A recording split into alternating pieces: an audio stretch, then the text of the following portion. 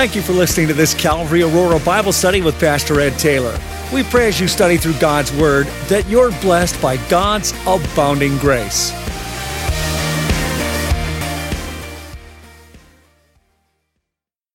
Amen. Take your Bibles, open them to the Gospel of John, chapter 19, as we finish the chapter today. A Bible study that I simply entitled, Jesus Dies for the Sins of the World. And we are in that section where Jesus is literally hanging on a rugged, ragged Roman cross. And it's unfortunate because of jewelry and decorations and paintings, and even the most common picture of the cross, the crucifix. It's unfortunate because of them that we've learned some things about the cross that really aren't true. They really aren't true, especially the crucifix. Many people have been misled by the crucifix. While it is true that Jesus Christ hung on a cross, it's not true, as in the common crucifix, the body of the man that's hanging there is easily recognizable. That's not what the Bible teaches. The Bible teaches that the man, Christ Jesus, God in human flesh, when he hung on the cross, he was unrecognizable. That he was so bloodied and so beaten and so disfigured that unless you knew him, you wouldn't recognize him. Another misconception about the cross is this is nice and neat. It's all perfectly smooth and nice and neat. No, the Roman cross was most likely a log or a shaved off, splintered pieces of wood that would make a T that would also drive into the body when somebody would hang on there. It wasn't some clean, nice, pretty cross. Neither is the cross nice, clean, or pretty. It was an instrument of torture. It was an instrument to prolong death and make it hard for a person. It wasn't smooth, it was rough and difficult. Now, what I'm saying here is not to speak down on jewelry and to have a memory of the cross of Jesus Christ. It's merely to point out to you that some of the things that we remember in our minds aren't biblically accurate, and we need to be very careful there. For example, we were also taught, those of you that were raised in the church, you sung a hymn that began something like this: on a hill far away. Well, that's actually not how people were crucified. People were not crucified on a hill. Now, you guys were like saying, please don't sing that whole song yet. I know. So I'm fine with that. People were crucified along the road, lined up.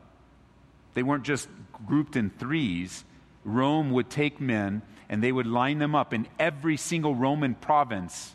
They would have them along the streets, along the roads. So that if you were taking your children to market and you were holding your children by the hand, you would take your children within eyesight, within earshot of those being crucified. Both those that were still alive and moaning in pain and agony on the cross, and those that were dead. It was a very horrific scene that was an offense to the senses. It wasn't as clean as we might think it is today. And that's where Jesus is here in John 19. He's been manipulated. The Roman government has been manipulated by the religious leaders of the day, unwilling to kill Jesus themselves. With the attempt to keep their hands clean, they convinced Pilate to do it himself. And he was easily manipulated because of his political leanings and trying to save himself. And it's just a complete mess. The government's involved, the religious leaders are involved, but more importantly, that's from the human perspective, but more importantly, God is involved. Because Jesus, the Bible says, was crucified from the foundations of the earth. This was no surprise to God. And nothing is wasted by God. Let's pick up where we left off, would you, in verse 28 of John chapter 19. After this, whenever you see a phrase like that, either after this or therefore, you want to go back and remember after what? Well, after our study last time where Jesus there in agony hanging on the cross is in great love taking care of his mom and handing her off to the care of John. After that, Jesus knowing that all things were now accomplished, that the scripture might be fulfilled, said, I thirst. Now a vessel full of sour wine was sitting there, and they filled a sponge with sour wine, put it on hyssop, and put it to his mouth. And when Jesus had received the sour wine, he said, It is finished. And bowing his head, he gave up his spirit. The thirst of Jesus reminds us that he is fully human, because human beings thirst. It's natural. God in human flesh is hanging on the cross, thirsty. And they attempt to give him some sour wine here. Now in Matthew chapter 27, they tried to give him sour wine mixed with gall. Jesus tasted it and refused it. Why? Because he would not take any anesthetic to lessen the pain. Jesus took the full brunt of our sinful pain upon himself on the cross.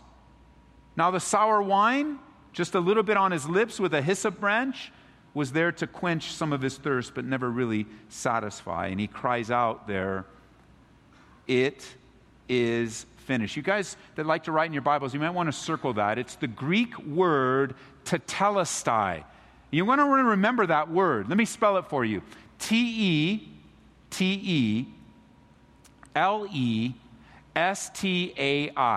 Tetelestai. And it does mean, it's a good translation, complete or finished. It's actually from the same Greek word that you see back in verse 28, the word accomplished. The word accomplished is a different Greek word than the one used in verse 30, but it comes from the same root. It means completed. In the ancient Greek culture, they would use this word to describe servants completing a task. If you gave a task to your servant and they finished it, they would come back and say, tetelestai, it's done. It's the same word that artists would use when they completed a sculpture finally. They would stamp it tetelestai. It's finished, it's complete. Merchants would do the same thing. When a transaction was completed between you and the merchant, they would give you something that said, like a receipt, like a modern day receipt that would say tetelestai. And that meant to be paid in full. And here Jesus is on the cross, and one of the last 7 things that he says is, it is finished.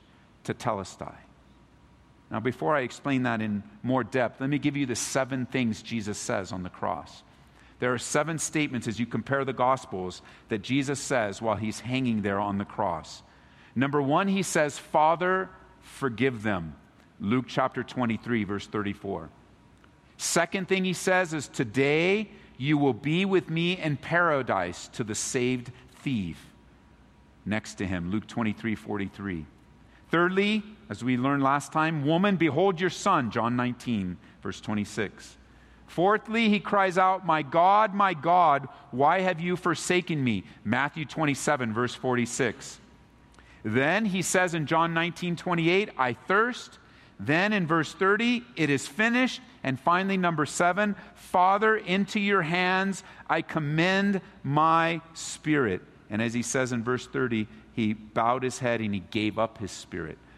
A reminder of his deity, that Jesus is in full control over this. He didn't go to the cross by accident or merely by manipulation. Those were the tools that God used to accomplish his will. Even as you see in your own life the things that are very discomforting and very difficult and hard to understand, you wonder what could possibly be the end result of this hardship, this crisis, this sorrow, this sadness. Well, while in the human realm we experience much pain and much stress and much difficulty, God in the spiritual realm is working all things together for the good for those that love him and those that are called according to his purpose. He's working them together. And that's where faith is so necessary, isn't it? Because if we walk by sight, we're going to be very discouraged by the circumstances of life. I mean, for some, it's been difficulties to the left, difficulties to the right. If you go backwards, there's problems. You're walking into problems, and you're wondering, what is going on, Lord? That's a good prayer to pray. But when you pray that prayer, God is activating and bringing out of you faith and trust to trust him in the things that you don't see. that God really is going to work things out for the good. He is going to take these difficulties and use them for His purposes. His purposes. A lot's going on in this declaration of "it is finished." You know, as Jesus dies here, there's supernatural activity happening. The first thing that we know that's happening is that the veil, the thick veil that stood before the Holy of Holies and everyone else from entering in, is being torn from the top to the bottom. Why? Because now God, through the death of Jesus Christ, is saying, access to me is now available. Come in through the death of Jesus on the cross. Another thing that's happening at this time is there's a massive earthquake going on. The veil reminds us that He conquers sin. The earthquake reminds us that the law is fulfilled. The resurrections, the third thing that's happening is graves are opening up. And people that were once dead, like Lazarus, are coming alive. I mean, it's a crazy scene that's going on. And the resurrections prove that Jesus has conquered sin and death. Let me show you some depth of this in Colossians chapter 13. Would you turn over there with me? Colossians chapter 13. Notice with me some of the depth that's happening right here at the death of Jesus Christ. Colossians chapter 2, we'll pick up with me in verse 13. Paul is writing to the believers in the city of Colossae, and he says, "And you, being dead in your trespasses and the uncircumcision of your flesh, He has made alive together with Him, having forgiven you," what's your next word in your Bible? "Having forgiven you all trespasses." Salvation is a whole package. Your past is forgiven, your present is forgiven, and your future is secured by faith. Forgiven you all your trespasses. Notice verse 14. "Having wiped out the handwriting of requirements that was against us, which was contrary to us. And He has taken it out of the way, having nailed it to the cross." Notice verse 15. "Having disarmed principalities and powers, He made a public spectacle of them, triumphing over them in it." In what? His death on the cross. Verse 16. "Therefore, let no one judge you in food or in drink or regarding a festival or a new moon or Sabbaths, which are a shadow of things to come, but the substance of your faith, the substance of your purpose, the substance of your forgiveness is of Christ." And the context is Jesus Christ's death on this Roman cross. Now notice verse 31 back in John 19. "Therefore, because it was the preparation day, that the body should not remain on the cross on the Sabbath, for that Sabbath was a high day, the Jews asked Pilate that their legs might be broken and that they might be taken away. Then the soldiers came and broke the legs of the first and of the other who was crucified with Him. But when they had come to Jesus and saw that He was already dead, they did not break His legs. But one of the soldiers pierced His side with a spear, and immediately blood and water came out." Verse 35. "And He who has seen has testified, and His testimony is true, and He knows that He's telling the truth so that you may believe. For these things were done that the Scripture should be fulfilled, not one of His bones shall be broken." And again, another Scripture says, "They shall look on Him whom they have pierced." The Sabbath was a high and holy day, and for the Jews, the bodies must be removed from the cross. And having dead bodies hanging in the public area that was so close to the city, in their mind would bring defilement. So they asked for their legs to be broken and to be taken down. And so each of the ones that were near Jesus in this crucifixion, their legs were broken, but when they came to Jesus, they noticed that He was already dead. And instead of breaking His legs, what did they do? But they took and speared His side, and out of His side came blood and water. Now, why would they break legs of someone that is crucified? How would that hasten death? Well, I want to get into your mind how they would put a man on the cross. They would put his feet on top of each other and drive the stake through both of his feet. and he would be on sort of a ledge with his arms hung out like this. And as he would be beaten and bloodied already because they would scourge him beforehand, he would hang, and the common death of crucifixion was suffocation, an inability to breathe, and water filling in the lungs. And what would happen with the person being crucified, which would naturally happen when their legs would up, they would try to get as much strength as they possibly could to get just a little bit up, take a couple breaths, and come back down. And knowing human nature, that's how crucifixion was designed, to prolong death. Few people would just take it. They would push up and come down, and push up and come down. By breaking the legs, they would have no ability to push up anymore, and death was imminent. They would just hang and suffocate from the fluid collecting in their lungs. But by the time they come to Jesus, there was no need to break his legs because he was already dead. Instead, they pierced him. Now, remember last time in our study, we were introduced to a man by the name of Simeon? Simeon was told and given a promise that he wouldn't die until he saw Messiah. There was Joseph and Mary bringing Jesus into the temple. It was declared that this was Messiah, and he began to rejoice, and he had a conversation and a prophecy. He prophesied, speaking forth the word of God directly to Mary. And remember what he told her? He told her that this son of yours is going to lead to the rising and fall of many, and a sword will go right through your heart, symbolically.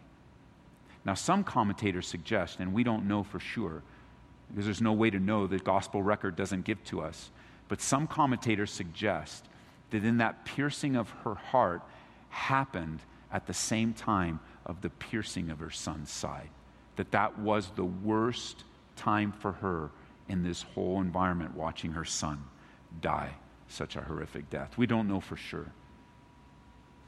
But we do know this: the scene around the cross is not a clean scene. It's not an antiseptic scene. It's not even anything that we could possibly grasp and paint or make a piece of jewelry or have some kind of decoration. The cross is a bloody scene. It is a horrific, torturous scene filled with pain and sorrow and desperation.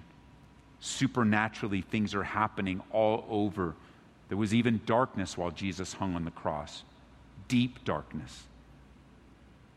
And they didn't break his legs because according to verse 33, he was already dead, which confirms verse 30 that he gave up his spirit. John's trying to show us and remind us that Jesus died a real, physical, human death as a sacrifice in exchange for you and me.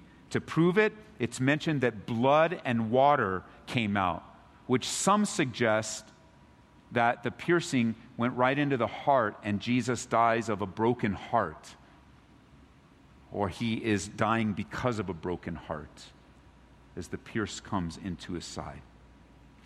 And then John says in verse 35, he says, "And he who has seen has testified, and his testimony is true, and he knows that he's telling the truth so that you may believe." I think many of us have been in this place before because John's writing it down. He's giving you the testimony. He says, you got to believe it because I'm writing it down for you. You got to believe me because I was there. And I'm sure there are times in your life when you're sharing with folks and you're trying to describe to them what God has done in your life. You're trying to describe to them who you used to be and who you are now. You're trying to describe to them how God used a certain Bible study or a certain song in your life. And there's great resistance. People don't believe you. They don't want to believe you. And then you come back with something. No, I'm telling this right now. I'm telling you because it's true. I was there. I experienced it. God changed my life. One of the greatest tools in your toolbox in serving and loving others is your testimony. The testimony of an eyewitness, seeing your mom saved or your dad saved, seeing God rescue your child or bring a prodigal home. Your own personal testimony of who you were there. You know, when I'm sharing my various parts of my testimony, I get deeper into some things. People often will say, I don't believe that. I don't see that in you. And I'm like, bro, believe me, I was there. This is my life. And if I was so bad that I don't remember, Marie is always there to remind me. She was there. There are always those that say, yeah, I remember. The radical change in your life is nothing short of a miracle. You're right. Salvation is a miracle in our lives. Which is why it doesn't make any sense for you to go back and live the way you used to before you got saved. It doesn't make any sense for you to go back and have one foot in the world and one foot in the church, and you're so unpredictable and you're so untrustworthy. We never know. It's not from the Lord for you to go backwards into that life of sin. You've been delivered. And so what does John say? Hey, I'm testifying to you, and my testimony is true. Because he who knows it's telling the truth. Because people always say, oh, that's just the Bible's a bunch of fairy tales, a bunch of fables. Listen, fairy tales don't save people, but God does. His word is powerful, sharper than any two-edged sword. And I've never met a person saved by a fairy tale, but I've met thousands of people saved by God through his son, Jesus Christ. These are no myths and no fairy tales, but the truth of God's word. And notice, sometimes as you are giving your testimony, you feel like you have to defend yourself. You feel like, well, no, it's true. I was there. I'm telling you the truth. Just remember to do it for the right motives. Notice the motive in verse 35, so that you may believe. You may become so defensive and you might take offense that somebody calls you a liar or doesn't believe you or makes fun of you. And your defense might all be self-protective. Make yourself of no reputation. There's no need to protect yourself. The reason you're sharing is so that you might believe. If you end up making it all about yourself, you're going to lose a lot of ground in someone's life. Because it's not about you and not about me. We're to what? Absorb or take that in. We're to make ourselves of no reputation and allow the mockery and allow the things that are coming our way. Why? No, I'm telling you so that you might believe. And I'm not going to stop telling you that you might believe. Because that's the key, and the greatest need of anyone is that they might believe in the Lord Jesus Christ. Man's greatest need, the forgiveness of sins, was accomplished through God's greatest deed, the crucifixion of Jesus Christ and his soon resurrection. Notice it says in verse 36 and 37 that more scripture is being fulfilled. Everything about the life of Jesus, so many times, hundreds of scriptures, as hundreds of prophecies being fulfilled. Now, verse 38 as we close. After this, Joseph of Arimathea, being a disciple of Jesus, mark these words, but secretly. Why was he a secret disciple? For fear of the Jews. He asked Pilate that he might take away the body of Jesus, and Pilate gave him permission. So he came and took the body of Jesus. And Nicodemus, another secret disciple, I believe, who at first came to Jesus by night, also came bringing a mixture of myrrh, aloes, and about 100 pounds. Then they took the body of Jesus, bound it in strips of linen, with the spices, as the custom of the Jews is to bury. Now in the place where he was crucified, there was a garden, and in the garden a new tomb in which no one had been laid. So there laid Jesus because of the Jews' preparation day, for the tomb was nearby. We're introduced to these two men that at least one of them, Joseph of Arimathea, is introduced as a secret disciple. A secret disciple of Jesus Christ, which is really an oxymoron. It doesn't make sense. It doesn't come together. It doesn't fit to be a disciple of Jesus and also keeping it secret from others. But there is possible because of fear. And he had a really good fear here.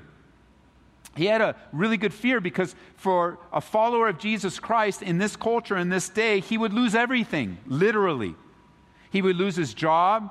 He would lose his identity. He would lose his family. He would lose his ability to be a part of the community. He would lose everything. And he would have nowhere to go.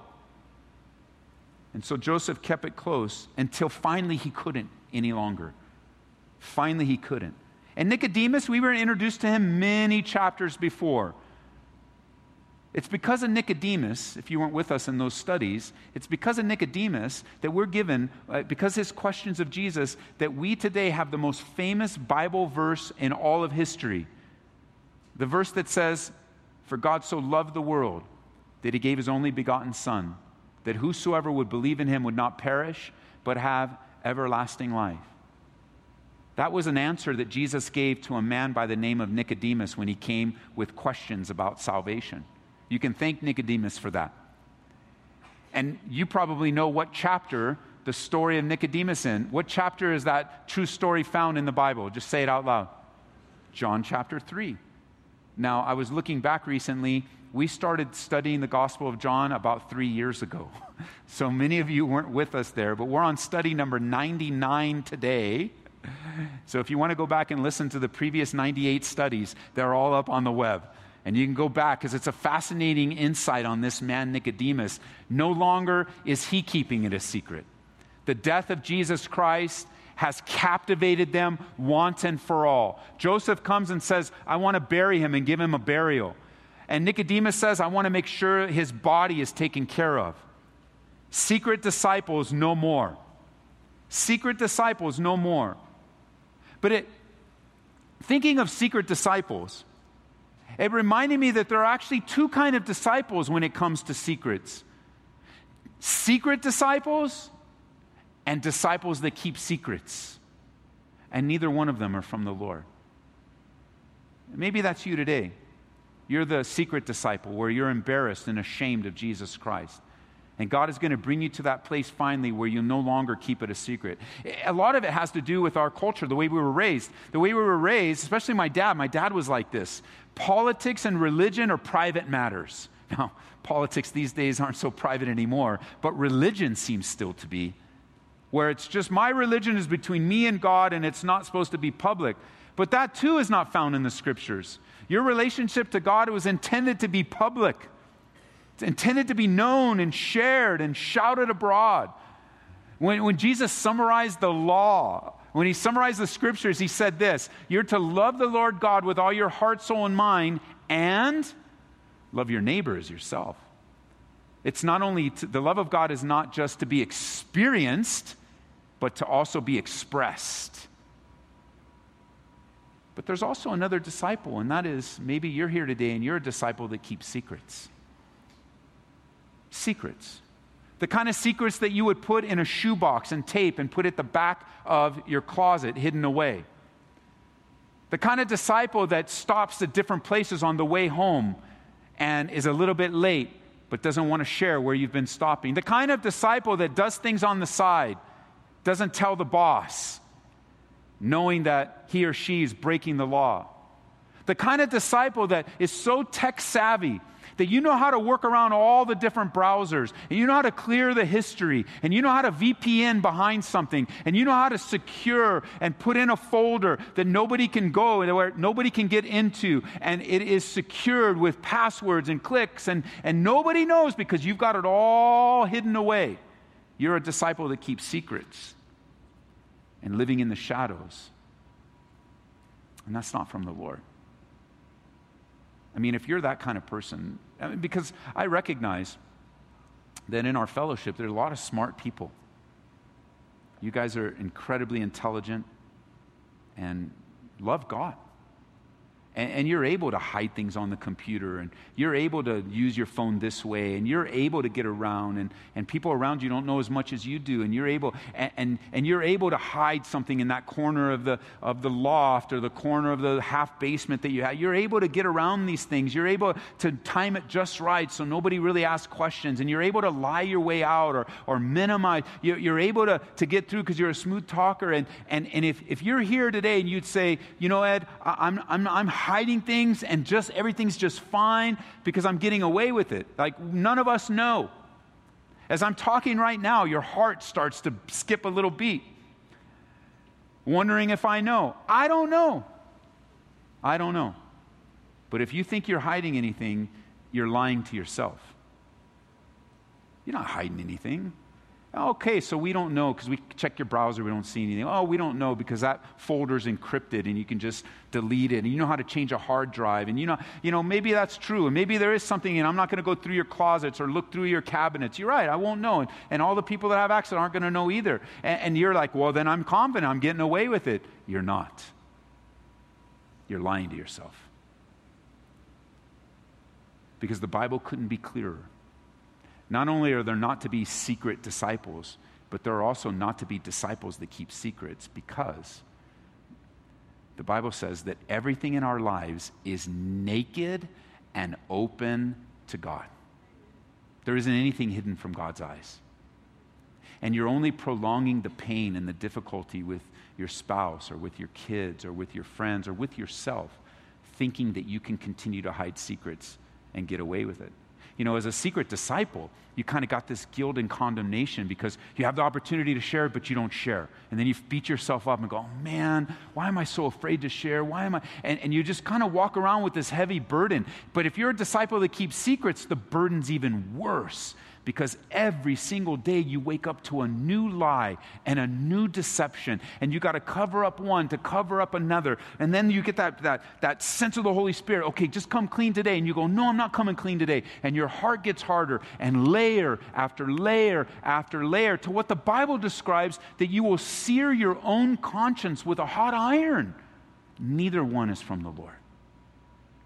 God's desire is not for us to be secret in our relationship with Him, and God's desire is not for us to keep secrets from one another.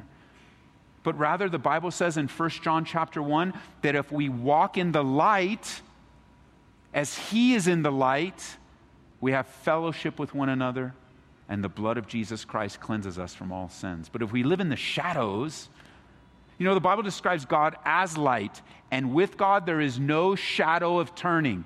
No shadows with God. No little nooks and crevices where you can hide things. God is light, and He sheds light on everything and everyone. We don't want to live in the shadows. We're believers in Jesus Christ. Our sins have been forgiven. We have been freed. Now that freedom gives us the ability to have a real relationship with one another based on the facts, based on the truth, based on our own imperfections. The love of God being the lubricant that keeps our relationship going. Forgiveness flows when we confess. You'll never experience forgiveness. You'll never experience the full weight of being forgiven until you confess and repent. And that's just a word of the Lord for some today. It's easier to look at the secret disciple. Oh, no, that's not me. But what about the disciple that keeps secrets? This is such an important principle for us here at Calvary, that with the children, both in Sunday school and also the Christian Academy we have here, with the children, we do not encourage a culture of secrecy with kids. We don't encourage the kids to keep secrets. If they begin to use that word and, teacher, can I tell you a secret? Or can you keep a secret? Or pastor, I've got this secret. We're going to take that very gently and we're going to turn around and say, we don't keep secrets here. I'd love to hear a surprise. I would love to hear what's going on. But we teach the kids, as young as we can. That's our way of helping the kids understand that principle. You got to walk in the light. Be truthful and honest with everything. Let's not hide anything from each other, but let's walk in the light. And we, as children of God, would do well to follow the same thing. There's no secrets.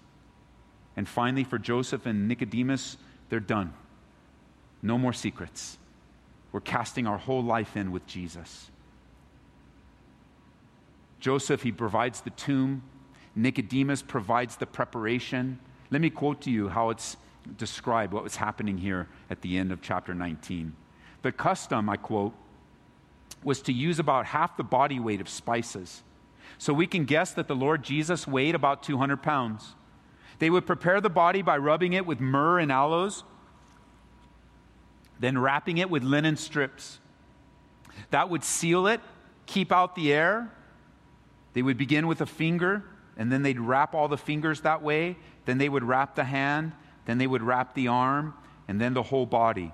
In other words, they wrapped the body of the Lord Jesus very similar to that of a mummy. John mentions specifically that they wrapped the body in linen cloths using the spices because that was a very important detail for him. And they buried him in this tomb, it says in verse 41, that was in a garden. If you go to Israel with us next February, our last stop on the tour is a place known as the Garden Tomb. It's right up against a large hilly area that if you look at it, it's not so much now because of the erosion, but they have some pictures of that hill where if you look at it at right the angle, it looks like a skull, Golgotha. And then down below that, in this little valley of an area, is a little tomb and they walk in, they give us a presentation, and they show us how this place outside of the original city walls, up against Golgotha, it's been a very busy commerce area. Right now there's an Arab bus station down there that's very loud and noisy. Then they put a Muslim cemetery up there attempting to desecrate the whole area. But this garden is like a small little place of quietness. And that's the last place we take communion there. We do a little Bible study there. We walk into that empty tomb. It's empty. We don't know for sure if that's the tomb. We don't know for sure, although there's a lot of evidence pointing to this area, a lot of evidence. But I do know this. If we ever found the actual tomb and that we knew for sure it was just carved in that Jesus was here, if that was the tomb, I'll tell you this, it's empty because Jesus Christ rose again from the dead. He's alive today.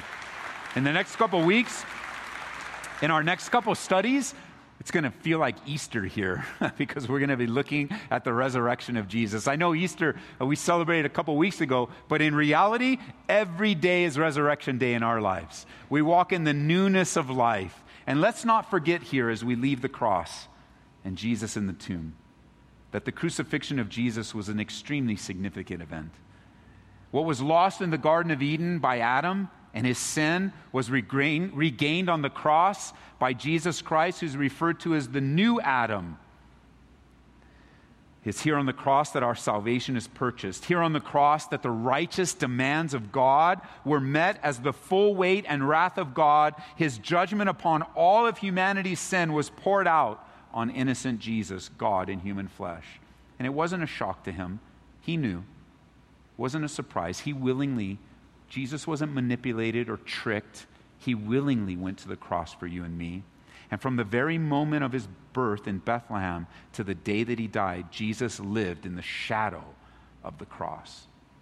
And I would say this, if you're going to choose to live in the shadows, then live in the shadow of the cross. Let that loom in your life continually. Not the shadows of hiding things and dishonesty, the shadows of game playing and trying to get away with things. That's not from the Lord. But in the shadow of the cross, knowing that we are forgiven, knowing that when we walk in the light, we have fellowship with one another. Yes, let's walk in the shadow of the cross. Amen?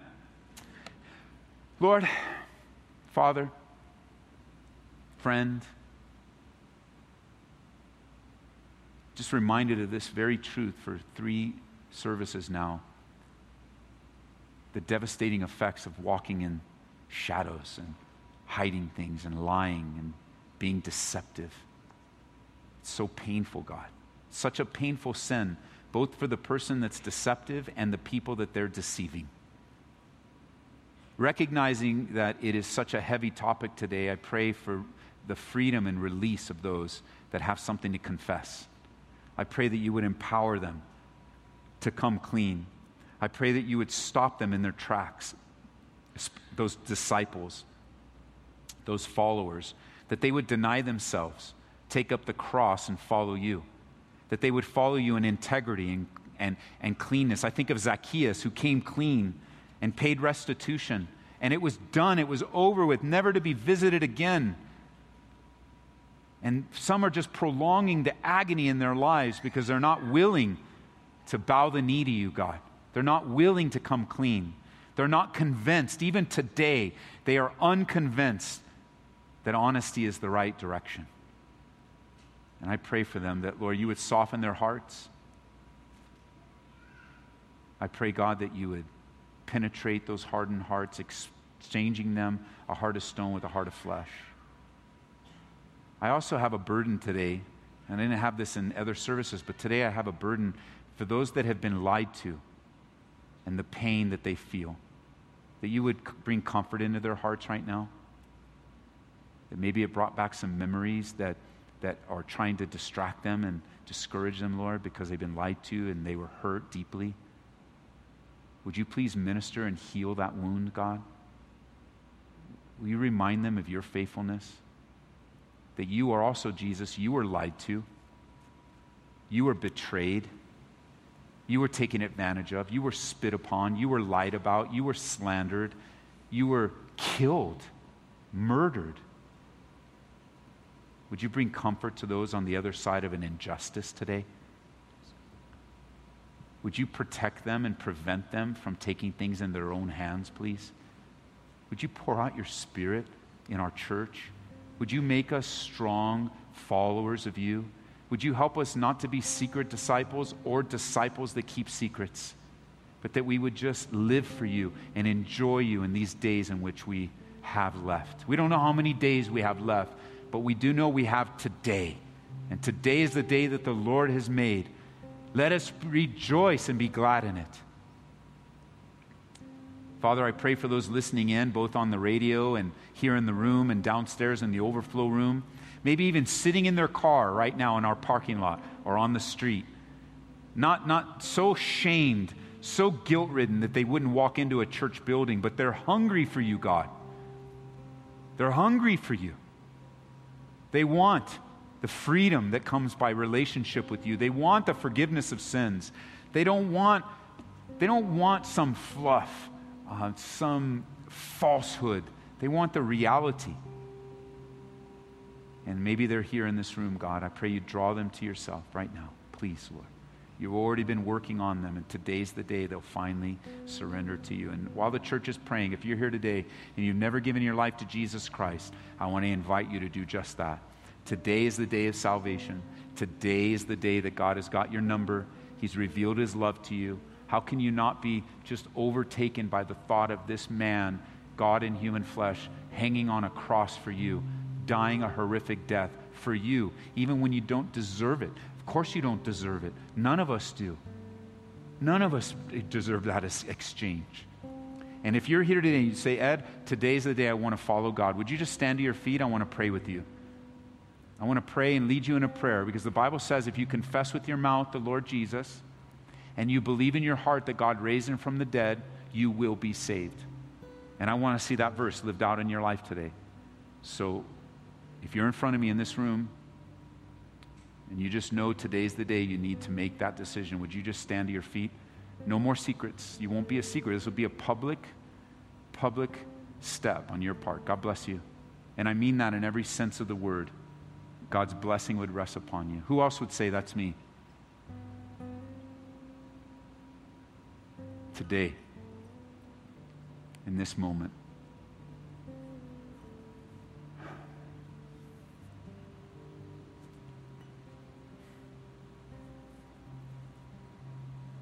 I realize that on the radio we can't see you in Texas, Hawaii, or New Jersey, Philadelphia. We can't see you, but God knows. He loves you. So much so that he would use even technology to reach your heart and your mind. God bless you. Who else would say, that's me? Today. Today's the day. It's a high and holy moment, church. A lot of wrestling, a lot of spiritual warfare going on, because it's a life change. I see you in the back. God bless you. It's going to change your life. It's going to change your family. It's going to change you. You're going to learn what it means to live a life of openness and honesty, a life surrendered to God, your Creator, a life that only God still knows what he wants to do in your life.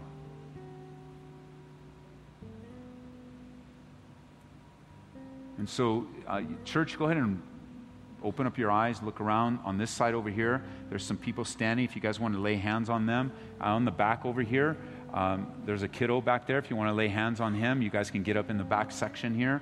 And don't be embarrassed. This is the family of God. This is your new family. And we just want, so somebody, you guys in the back over there, back right where I'm looking right there, there's a little kiddo standing there behind you in the back. Thank you. Back row over there.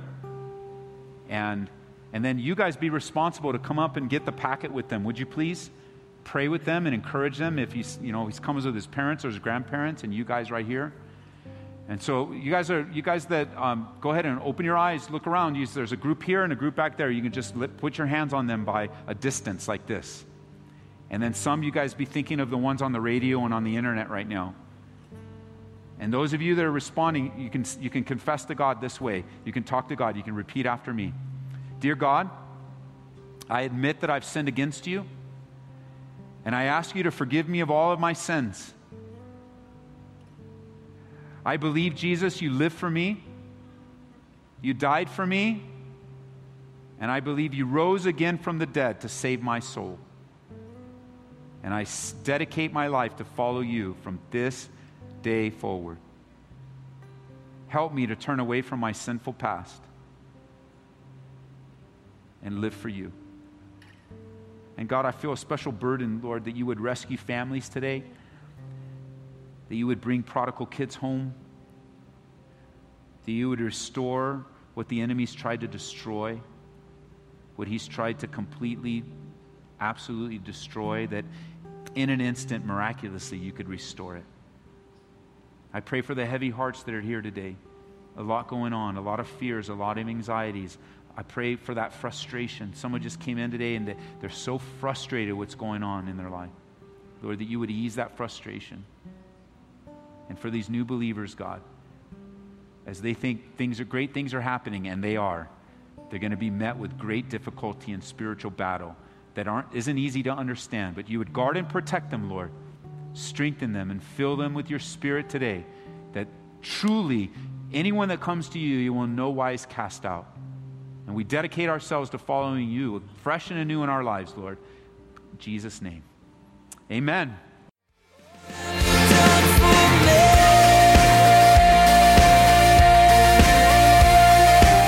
We pray that you've been touched by this study from Calvary Aurora.